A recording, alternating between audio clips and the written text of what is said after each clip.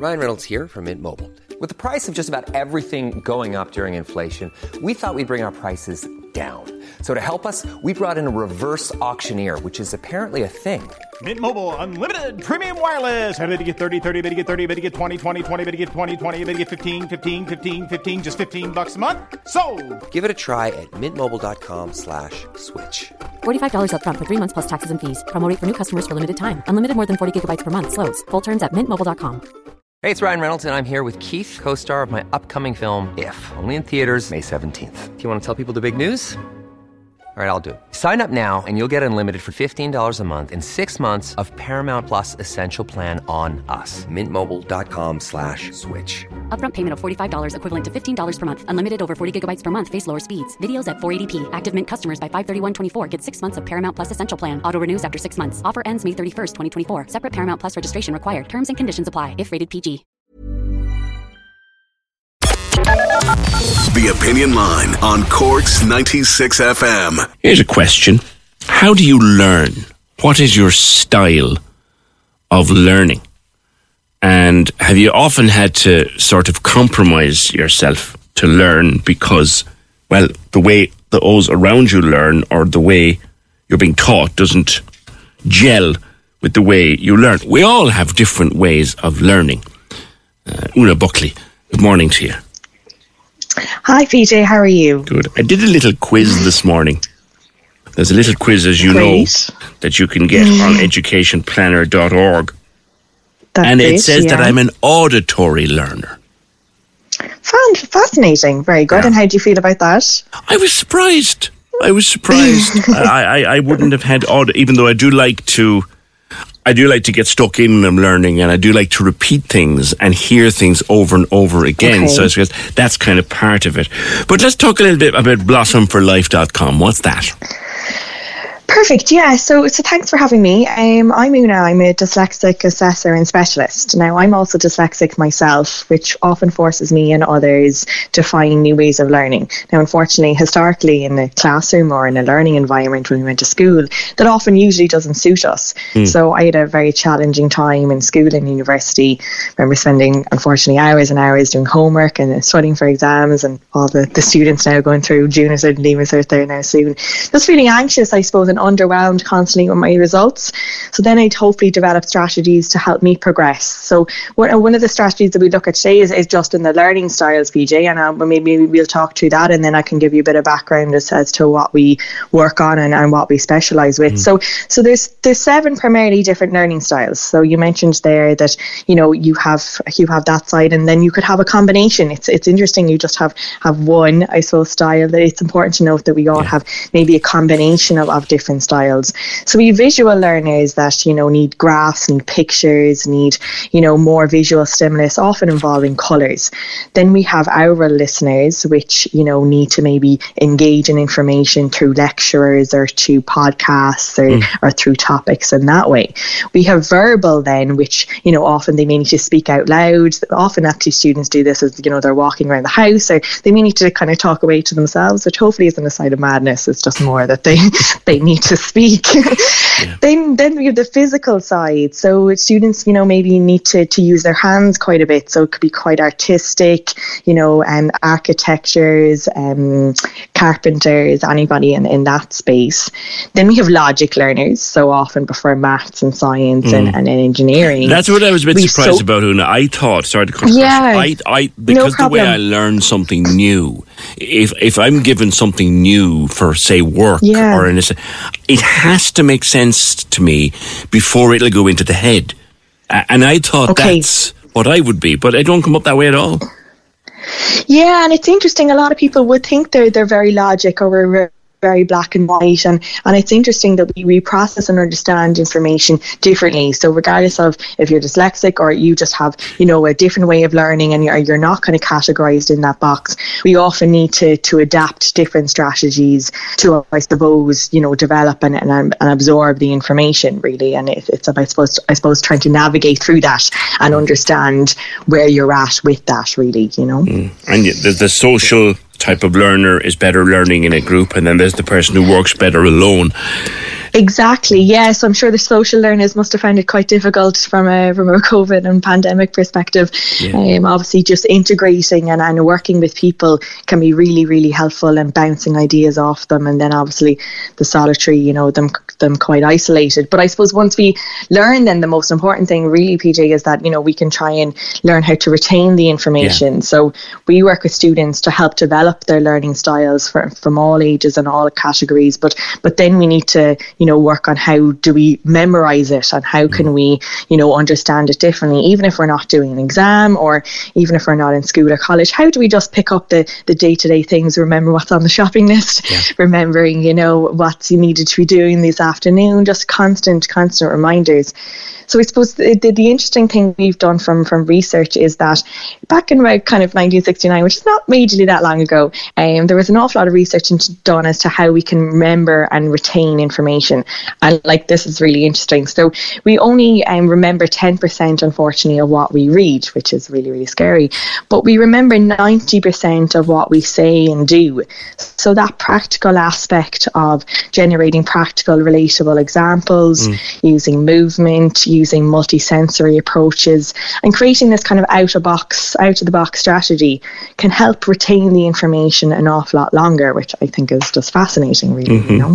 Yeah, to see it done, and to be there's a thing in medicine: see one, do one, teach one. Exactly. Seeing something done and then doing it with someone standing over you, then doing it on your own, and then teaching someone. You're learning at each step of that. Completely. Yeah, and we opt a principle at times when we're working with students, with a classroom dynamic or in a lecture setting. We say, what 3 things do you remember from today's session? Or, what 3 things do you need to remember? What 2 things can you teach somebody else?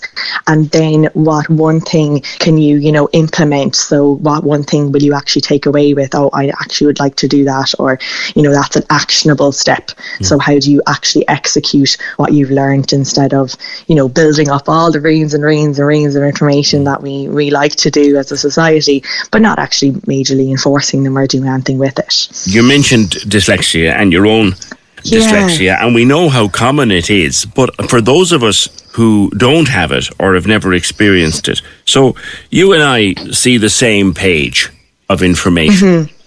Yeah. How is it different the way I take it in and the way you take it in, the same page of information? Well, that's a very good question. Listen, that's an evolving piece of thread. How long is a piece of string? So from my personal standpoint, because it's important to note that maybe everybody with dyslexia can have very, very different strands. Sure. So I can greatly struggle with reading. However, I could be great at my spelling, and the student next to me may, have a completely different strand, a completely different maybe just organisation, yet their reading and spelling is great. From my personal standpoint, I would need to reread and reread and reread information, which takes obviously a phenomenal amount of time and a phenomenal amount of energy. So generally speaking, my spelling would have always been quite good. However, if I had to read an essay or read an exam question, which became very difficult in my educational years, I would often need to read and reread and understand it, or somebody read it out to me, so I can actually figure out where the keywords are and actually what I need to answer as a question. I see. So with me, I have a page in front of me. I would read that page. It would go in. I would read it a second time to maybe clarify. And in my own auditory sense, I would read it to myself, as in out loud, or have some. With you, it's a different process entirely. It would really, PJ, would be, I suppose, about trying to understand, where the key aspects are. You generally will only be able to intake a very small fraction of amount of information by reading it off a page directly. So that's where I suppose the use of readers in school settings and in exam settings have become very, very impactful and very important for students with different ways of learning, because they often need to hear it, they need to look at it at the same time. So it's about, I suppose, adopting that multi-sensory approach. And from my organisation of Blossom Life, we help work with students to help them understand their different ways of learning, either from a primary school curriculum basis or helping them with exams or adults in the workplace. It's about, I suppose, trying to adapt the setting that they're in and helping them move forward. Is it worth all of us maybe looking to see what kind of learners we are, and maybe for small children in school that we would try to see what kind of learners they. If we all knew the way we learn, the way our children learn, if our teachers understood the way their pupils learn, everybody might and accept that little Johnny learns in a completely different way to little Mary. They're both going to be brilliant at the end of it, but you need to teach them differently. They need to take it in differently. We need to accept all these changes. Flowers are not red and green leaves are not green, as the song once said. Exactly, yeah, and I suppose it's having more of that flexible education system approach as we move forward, and it's great. Obviously, there's an awful lot of shifts in the Department of Education. However, there does need to be more of a universal style approach, and what will work for, let's say, a dyslexic or an autistic student will also work for a very mainstream and standard student. So it's very important to highlight when we work with teachers and lecturers that it's not, trying to bend over backwards always for students, which takes maybe an awful lot of time and energy. It's saying that if you changed a few things in the classroom, did things differently, presented the information in a slightly different way, not only would that benefit greatly the student with a different way of learning, that will also actually benefit that, let's say, mainstream, traditional student. Okay, all right. Blossomforlife.com is your business and your company, and good to speak with you, Una. Perfect. Thanks, PJ. And if people found it useful, we're doing a free booklet at the moment on our website. So it's blossomforlife.com. If you want to go onto our mailing list and put in your details, you'll be able to get access to it also through there. Good to speak with you. Thanks, Una. 0818 96 96 96. I live with a visual learner. My wife is very visual, and one thing that pops into mind is that when we were trying to do some work in our kitchen a couple of years ago, we were planning for where the island would go and planning for where the units would go and all of this. And we literally spent hours with bits of string and bits of timber and whatever we could get to lie them on the floor in the shape of where the kitchen might go.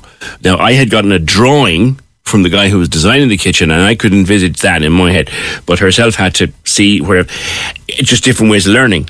It's amazing when you look into it. It really is.